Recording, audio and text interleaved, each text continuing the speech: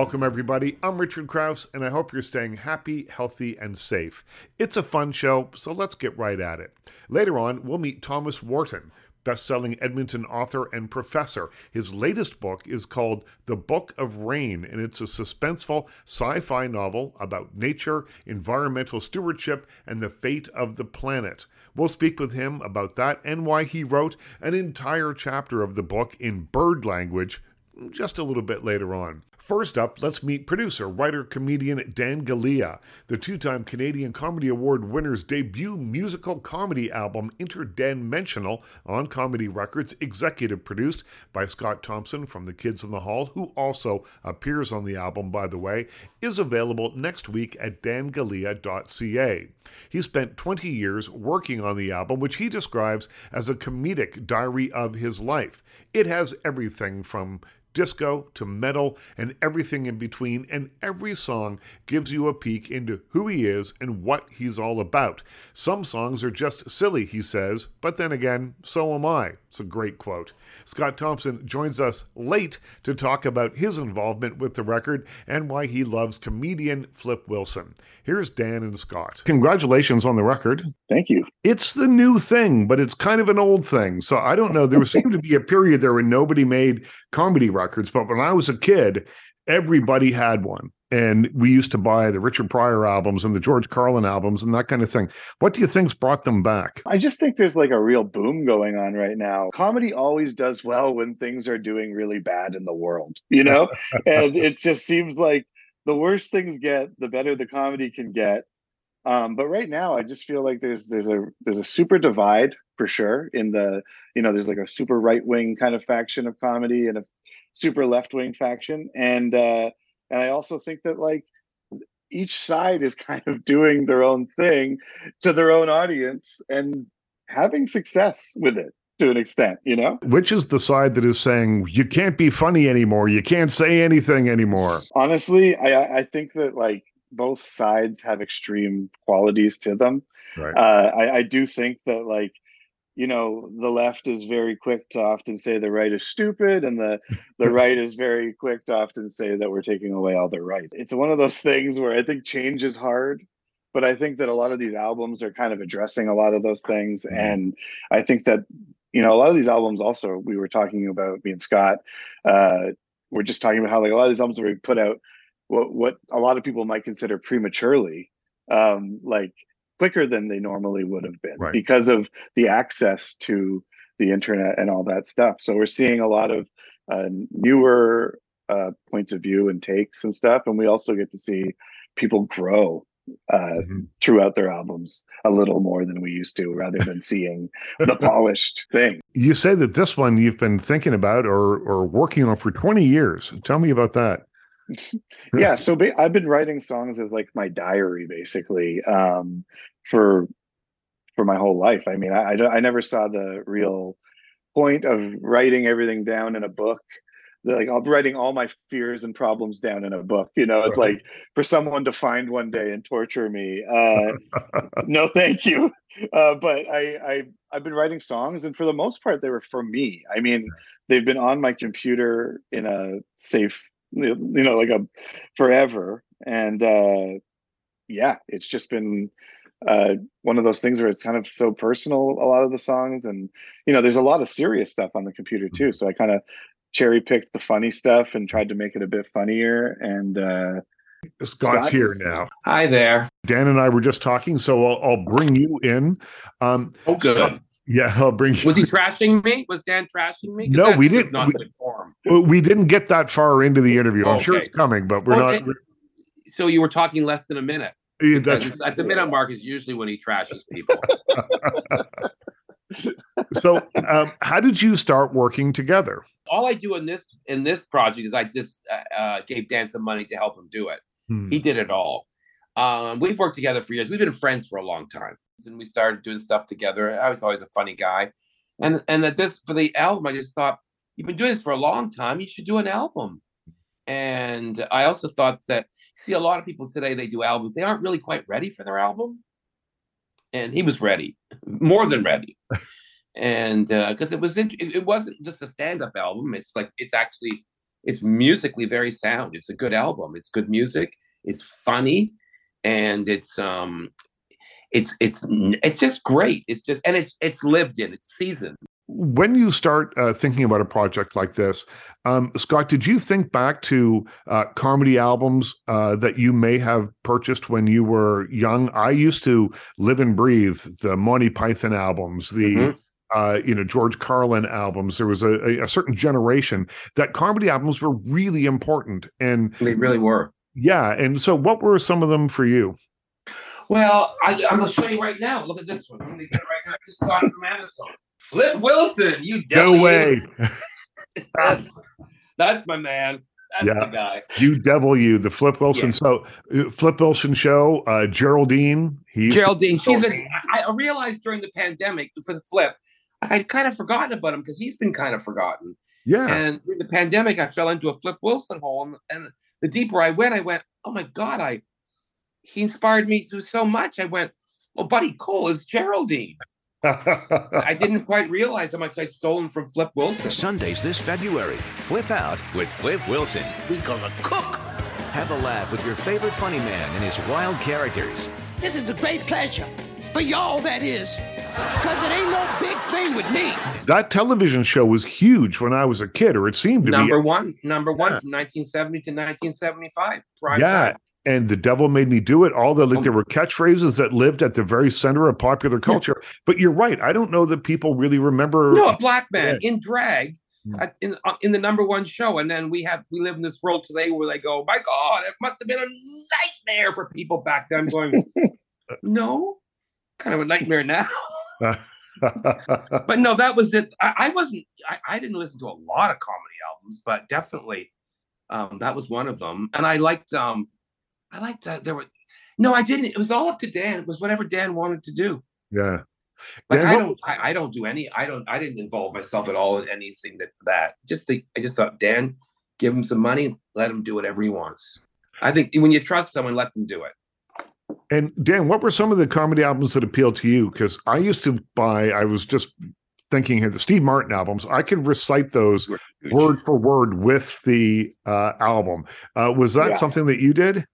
Yeah, I like my musical comedy albums were like Adam Sandler, like We're All Gonna Laugh at You, and the first two albums those were just a huge part of my life. Like, I mean, me and my friends, we would recite those things constantly, sing like all the songs, and also like the Tenacious D album when it came out. Oh yeah, the first one was a really big one for me.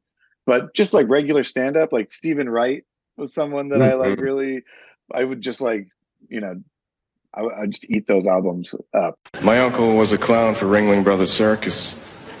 And when he died, all his friends went to the funeral in one car. I love anything like that. So, yeah, Norm Macdonald, too. Just like, those are my favorites for sure. I love the little interstitials from you as the executive producer of the album. Saying, that's the real me. Phoning at 4:00 in the morning and saying your fan is not going to like this. You must take this song off the album. Hello, Dan.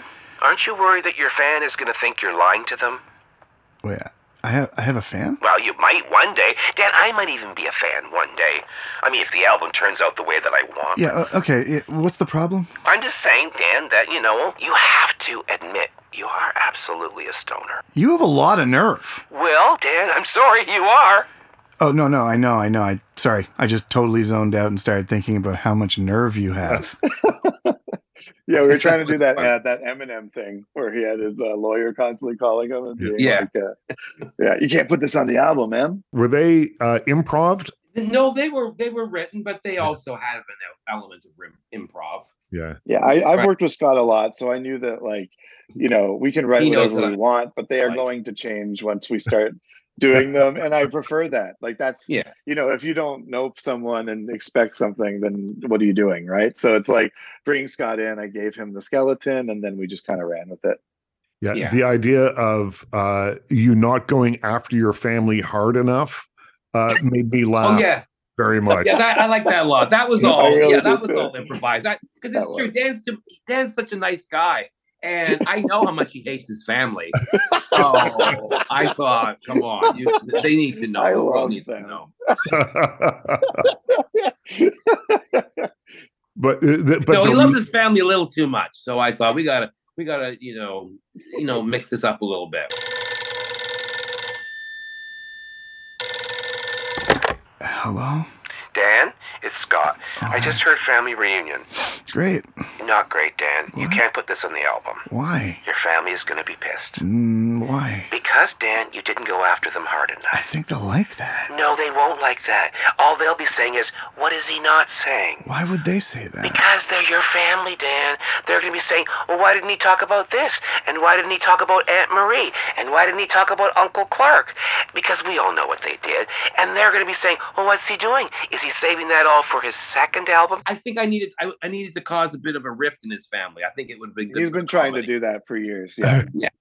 I like to break people's families up because I think that there's a lot of comedy in that. It is. Heartbreak is good for comedy, I suppose. Yeah, absolutely. It is the number one ingredient. Well, I think that stuff works really well. It's sort of like a concept album, but it is also really funny. But as you say, the songs are really solid. Every time I look at you, every time I look at you, you're trying to get me to go somewhere with you. Let's go to the mall, let's go to the club. I got an idea, let's stay right here. I don't want to go out with you. I don't want to go out. Will you be performing these live? Yeah, there are loose plans. I haven't actually locked anything down yet, but the idea would be it would be ideal to tour the album around. Yeah. Scott, when you first heard the songs, what was your initial reaction? Oh, I've been hearing the songs on and off for years. I knew a bunch of the stuff. Oh, I loved them. I always thought, why aren't you getting these out there? People should be hearing these. Yeah. I just thought they were really catchy. I couldn't believe how funny they were and how the hooks, they had great hooks. And I love pop music. So I just thought this is good pop music as well. I think you have to be very careful with music and comedy because I think we probably all suffered through musical comedy acts that have not been great. And so that has to hang over your head a little bit when you're doing an album like this. Yeah, and there's like cheesy line that you walk, I think. Like it's like that's the thing in the forefront of my mind when I'm making a comedy song is I listen to it and then I go like, is this cheesy? You know what I mean? And it's like, even if it's a little bit cheesy, I get really like self-conscious about it and need to like tweak it and tweak it and tweak it until it feels like somewhat like if it's in a genre, then I want it to sound like that genre, you know? Hi, my name's Dan Galea. I just wanted to thank you for listening to my debut comedy album, Inter-Dan-Mensional. What you're about to experience is multiple Dans from multiple dimensions, making one Inter-Dan-Mensional album. Put a modern twist on this one, setting it in a multiverse. It's kind of like a Marvel comedy album or Everything Everywhere All at Once. You know, there's a multiverse. Many bands making one album. Except this is actually funny. Hey, I loved that movie. I loved it. But you loved Everything Everywhere All at Once? I did, yeah. Oh, I was already a fan of the director, the Daniels. I was watching all the shorts and stuff, so I was like ready for this movie. You know? Did it make you laugh? Yeah, there's some really good parts. You said no, that was a Well, because I don't know that it was like that. I mean, we could get into this, but I mean, like that movie was like an experience and like kind of like there was funny parts in it, but it wasn't, I don't think it was meant to be like a fall off your chair laugher. You know, it was like kind of like a Little Miss Sunshine feeling kind of movie, you know? Also not funny. It's so heartwarming. No, not mine. No, I think Dan's album is actually the Oscar movie. It's the movie of the year. It deserves the Oscar. It is the multiverse thing of the year. Well, it's not eligible until next year, so I guess we'll be hearing about it.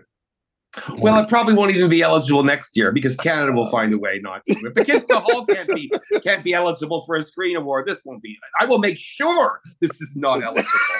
Yeah, Scott's a roadblock at this point. Oh, absolutely. I said, no way. No. It's just, we'll find a way to block it. He's trying to sabotage the album. It's an odd idea that, you pay for the album, you get it out there, and then you want to sabotage it any way you can.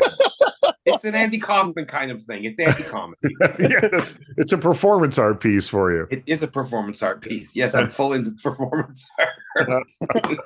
But I gotta say, like, in this industry, like, you look for support and you don't get a lot of it a lot of the time. And like having someone like Scott, who obviously I looked up to growing up, I was in sketch. Kids in the Hall are like godfathers of sketch. And it's like having someone like Scott believe in me and just give me money like that and just say, do what you want. And I know Scott very well, and he likes to be creative, and he has opinions, and he really did let me do whatever I want on this. And he did give his opinions, and we did change a few things because he was right. He was right.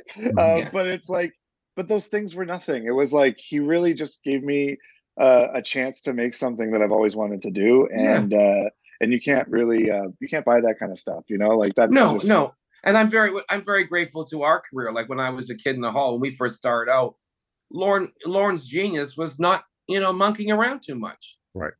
He was like, I trust them. I'm going to give them the key. I'm not going to tell them which doors to open. And so it caused a lot of chaos, but I think that's the only way. We opened up.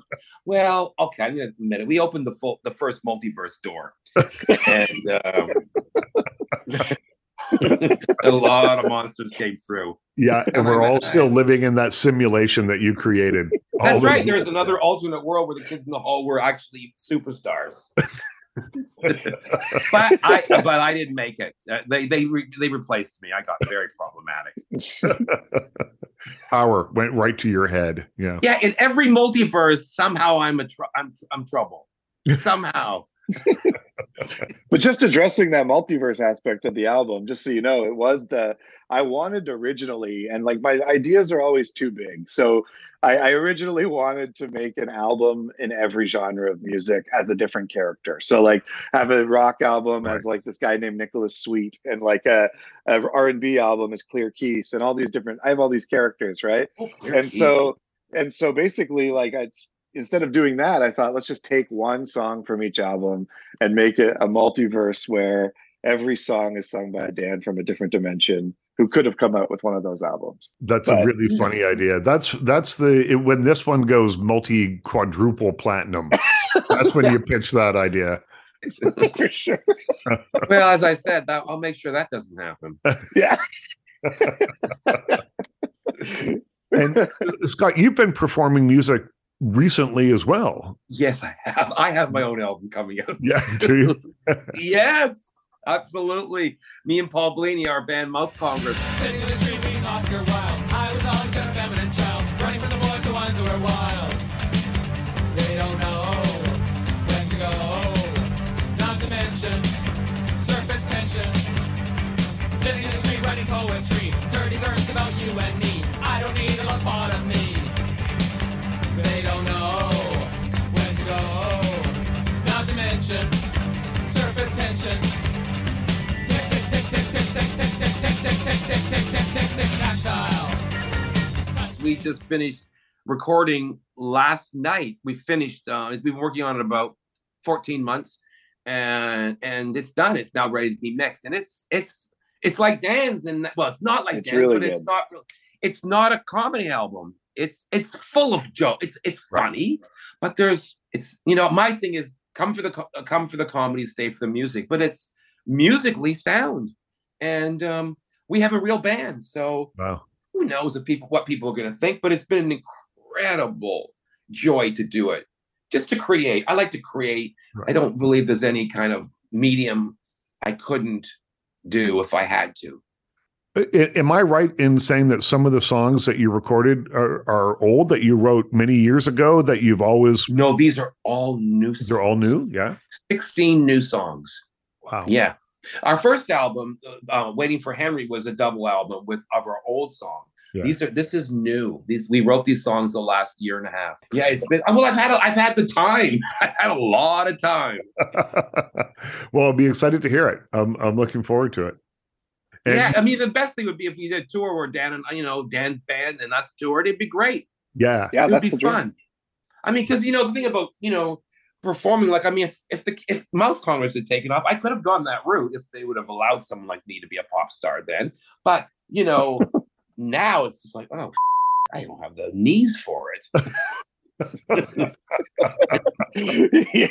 of course, by knees, I mean giving to executives for, you know.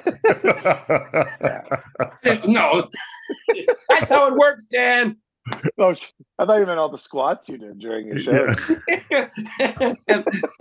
and the praying to the Canada Council. So no, it's been a real joy. It's nice to create and just have no one saying no. Yeah, you know, I didn't want to say no to Dan. I'm like, no, it's creation. It's not for me to, you know, you do what you do. Well, congratulations on it, and thanks for taking some time to talk about it with me. Well, thank you. It's nice to see you. My guest in this segment is best-selling Edmonton author and professor Thomas Wharton. He's written several books, including his award-winning debut novel Icefields and another book called Salamander, which was shortlisted for a Governor General's Literary Award for Fiction.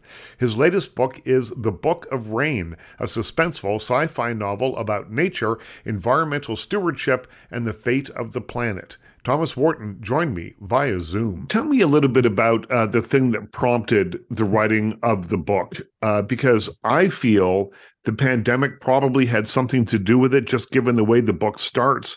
But I want to hear it from you, and then I'll tell you what I think. Sure. Okay. Well, you know, it didn't start with the pandemic. The book didn't start with the pandemic, but that definitely had an influence on it for sure. But actually, it kind of came about because when I was reading novels, reading a lot of fiction, I started feeling that something was missing from these books, and I couldn't figure out what it was. And then I realized that these books are full of people, these novels are full of people, but there's no animals. And for some reason, I started noticing that. And you know, the novel traditionally is about human beings and human society and all of the problems and conflicts humans have, and animals are either non-existent or they're just background, right? They're backdrop. Mm-hmm. I wanted to see if I could write a novel where the animals are important characters. They're as important as the people, and people in the story are they have to pay attention to something beyond just their human concerns. Yeah, but the pandemic did come into it too later. Well, here's what I thought. Okay. Because it starts with a tech blackout on what is just a regular day, and then things escalate fairly quickly after that. And at first, people aren't really all that concerned about the blackout, but then later it becomes a real concern for them. And I kind of felt that way. Perhaps it's because we're speaking almost 3 years to the day that the pandemic really kicked in as we have this conversation, where at first we thought, oh, it'll be over in a week or maybe 2 weeks. And then we realized the severity of it and that it was going to last much longer than that. And I just felt that maybe that was something that bled into your thinking when you were creating this book.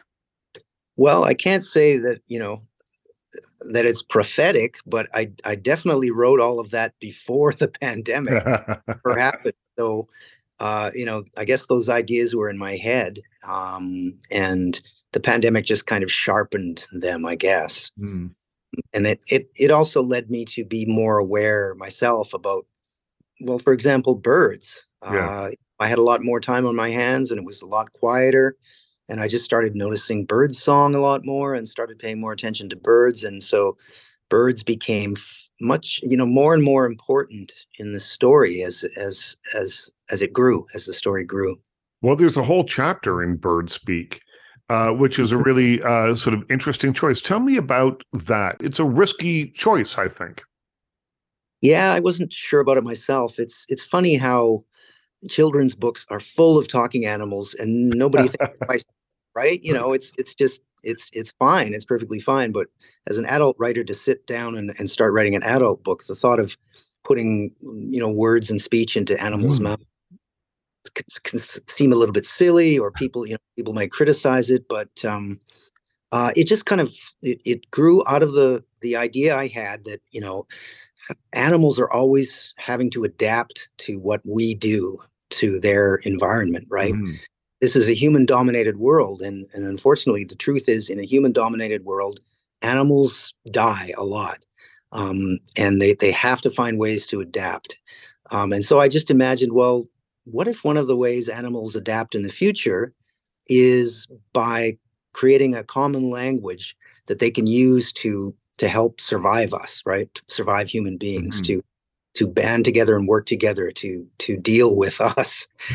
So that's where the bird speak all sort of it came from, and from that, then it developed into the idea that, well, okay, if animals and especially birds have a kind of common language they speak in, then they probably have their own myths, their own poetry, like their own Epic of Gilgamesh or the Odyssey. So I just thought, okay, I'm just gonna let them talk, and they can tell me an epic poem, and we'll see what happens. The book very definitely has a fantasy elements. There's a lot of things happening in this book, so we'll try and break it down a little bit. But it definitely has fantasy elements. But it's a very real message for the world. Why do you think it is that speculative fiction is such an effective form to use in discussing modern day issues? Yeah, well, it is true that it often is the route that people go: speculative fiction, fantasy, or science fiction. And I think years ago, Ursula Le Guin said that fantasy was the language that was needed to describe this complex, confusing modern world that we live in. That's the only language that can really handle it, right? Handle the sort of world we live in, that can seem so chaotic to us and so difficult to grasp in its entirety. And just by sort of shifting the lens or putting a different kind of filter in, fantasy and science fiction can kind of tell a truth that's maybe harder to tell in realist terms. And you wanted people, when they read this book, to leave the book seeing the world a little differently. In what sense do you mean that? Yeah, I love books that when I put the book down and when I'm finished reading it, I go out and the book sort of stays with me in the way that I see things, and changes my outlook, maybe in some very small way, but in some small way, I've gained a little bit more of an understanding of something, or just see the world a little bit differently. And I definitely wanted that to happen with this book. Just even if a reader was to put the book down and go outside and just for a moment notice birds, right? Notice birds singing, as opposed to just ignoring that because it's a sound that we hear all the time and we don't think twice about it. But these other creatures are going about their daily lives, which to them are just as important as our lives are to us. And I would love it if a reader, just even had an extra moment where they paused to think about the miracle of a bird singing outside their door. Well, I do think the pandemic gave us an opportunity for that, because as cities locked down, I spoke with friends who lived in Los Angeles, and here where I live in Toronto, all of a sudden there was more wildlife on the street. You were seeing animals that you don't normally see because they were emerging, I guess, because there weren't cars on the streets so much. There weren't people on the sidewalks. It felt different, and you saw different things in the downtown. Yeah, and it's wonderful that happens, right? They're still out there, right? They're not all gone. The animals are still out there, and every once in a while we get reminded of that. And I just think that's wonderful. There's kind of a tangential nature to this book.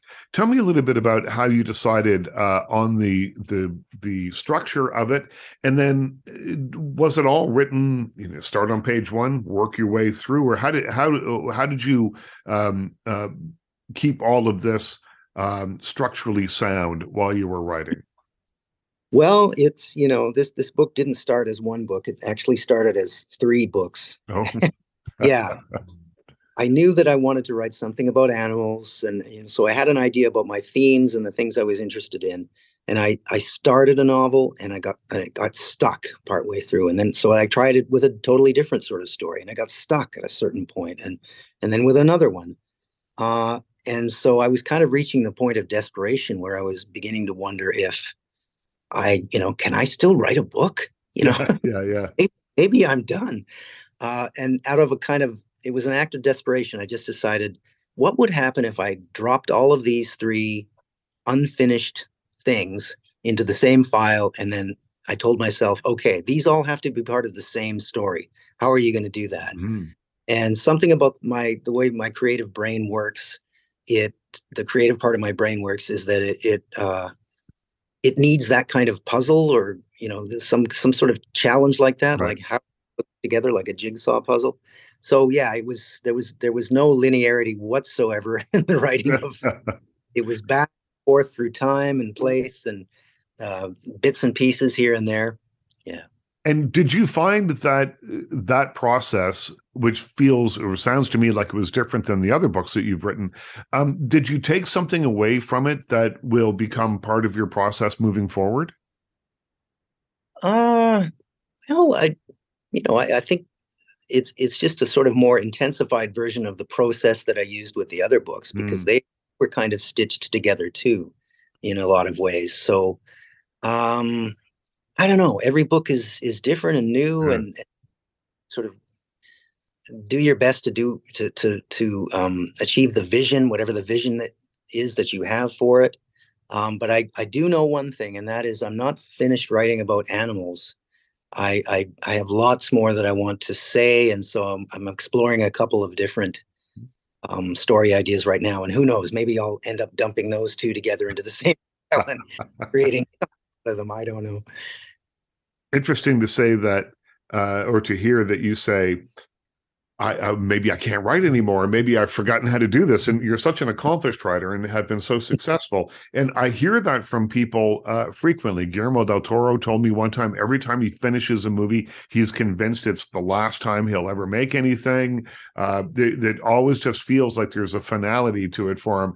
And it's funny how the creative mind, I think, plays tricks on you. And maybe it's a way of pushing you forward and making you work harder or differently or more creatively on the next one. Yeah, I think every creative person goes through those kinds of, lost in the desert sort of moments. Mm-hmm. And it really does seem to be part of the process. But whenever it happens to a person, you kind of forget that you went through this before, right? Right. Oh, that you have these moments and there's really nothing you can do about it. And it's actually part of the process. So, I say I was desperate and I was really starting to doubt I could ever finish a novel, but there must be some part of me that realized, just trust the process. You'll find the way eventually, even though this other negative voice is like, you're done, you're finished. Yeah. You were never good enough, that kind of thing. Yeah. Yeah. Now, are there books that inspire you? Because in this book, there are elements of science fiction. There is elements of fables. There's all sorts of elements that I feel come together to form the whole. Are there books that you look to as inspiration? Oh, well, I started out as a reader reading fantasy and science fiction. The Lord of the Rings and Dune are a couple of the classics, and all that stuff kind of went deep into my psyche, I think, because when I started to write as an adult, I thought I was going to be a realist writer. But every time I really got into a piece of writing, a story or a novel, it always ended up taking a fantastical turn. And Doug Barber, one of my a friend of mine who passed away not too long ago, a fellow writer, he said of my book Salamander, "Oh, this is a fantasy novel." And my first reaction was, no. And then I realized, yeah, it is. That this is what I write, and it's all of those influences coming back and having their way with me. And I mean, Dune is such a seminal book for so many people. And the movies, I think, finally have figured out how to get that story on screen. It took a little while for that to happen. But it's a book that so many people look to as an inspiration, as a reason they started writing, as, at the very least, the beginning of often a lifelong love. of science fiction and speculative fiction that I sometimes wonder just what is it about that book that grabs people? So what was it for you that really grabbed you? What is it about Dune? I think it's a whole world. You know, it's an entire world, and you can enter it as a reader, and it surrounds you, and you just absolutely believe in it. You know, it has so much depth and so many layers. Yeah. It's the same thing with The Lord of the Rings, right? When Tolkien first wrote that book, he wrote it because he loved world building. He loved fantasy world building. And as far as he knew, there wasn't really anyone else who was interested in this. He just wrote it because that's what he wanted to do. Right. And then discovers there's a whole, legion of people who've been waiting for a book like that, absolutely waiting for this genre, which didn't exist yet, to exist, so that they can have this book that they were waiting for. And it's funny how that works, but yeah, I think it has a lot to do with just depth of world building. You're working on something now, which you say is one or two projects. Maybe they'll become one. What is it? What can you tell us about what you're working on now? Well, you mentioned fables earlier, right? There's a certain kind of fable quality to at least the bird poem part of this, and I think I'm moving more in that territory. It seems like this new book is going to be, it's going to feature animals a lot, and it's going to be, I hope, anyways, a lot simpler. Just one story, hopefully not 5 or 6. Yeah. But by the time I'm finished with it, I'm sure I'll complicate the hell out of it, like I used to do. You don't have to tell us where you live, but your bio says that you live in the country surrounded by trees. So I perhaps that's where this great love of animals and exposure to these animals is sort of pushing you in this new direction. Yeah, it was an important move. My wife and I, after she had cancer, she wanted to kind of get out of the city and have a more quieter sort of life. So we looked for a little acreage, and we were lucky enough to find one not far from the city, so we could still go to work easily enough. But so moving there was really important, for me as a writer too, because as I say, I just started noticing so many more birds, and we get visitors of all kinds coming through our little patch of land. On Christmas Day, we had a young moose come right up, eating off the rose plants and things like that at the house, and it was just magical. That was Thomas Wharton on the Richard Crouse Show. His latest novel, The Book of Rain, is available wherever you buy fine books. It's a fascinating book written in a really interesting style. It'll make you think, but it'll also keep you entertained. A big thanks to Thomas for joining me all the way from Edmonton. Also, a big thanks to producer, writer, comedian Dan Galea, and from the Kids in the Hall, Scott Thompson, who joined me earlier to talk about Dan's new album, Inter-Dan-Mensional. You'll find it on Comedy Records. It's a really funny, interesting comedy album, but here's the thing, the songs are really good too, so it's all round great entertainment. Check it out. It's called Inter-Dan-Mensional. You can find it at dangalea.ca or wherever you buy fine comedy albums. As always though, my biggest thanks goes to you for listening. I'm Richard Crouse. Stay happy, stay healthy, stay safe, stay weird, and we'll talk to you again soon.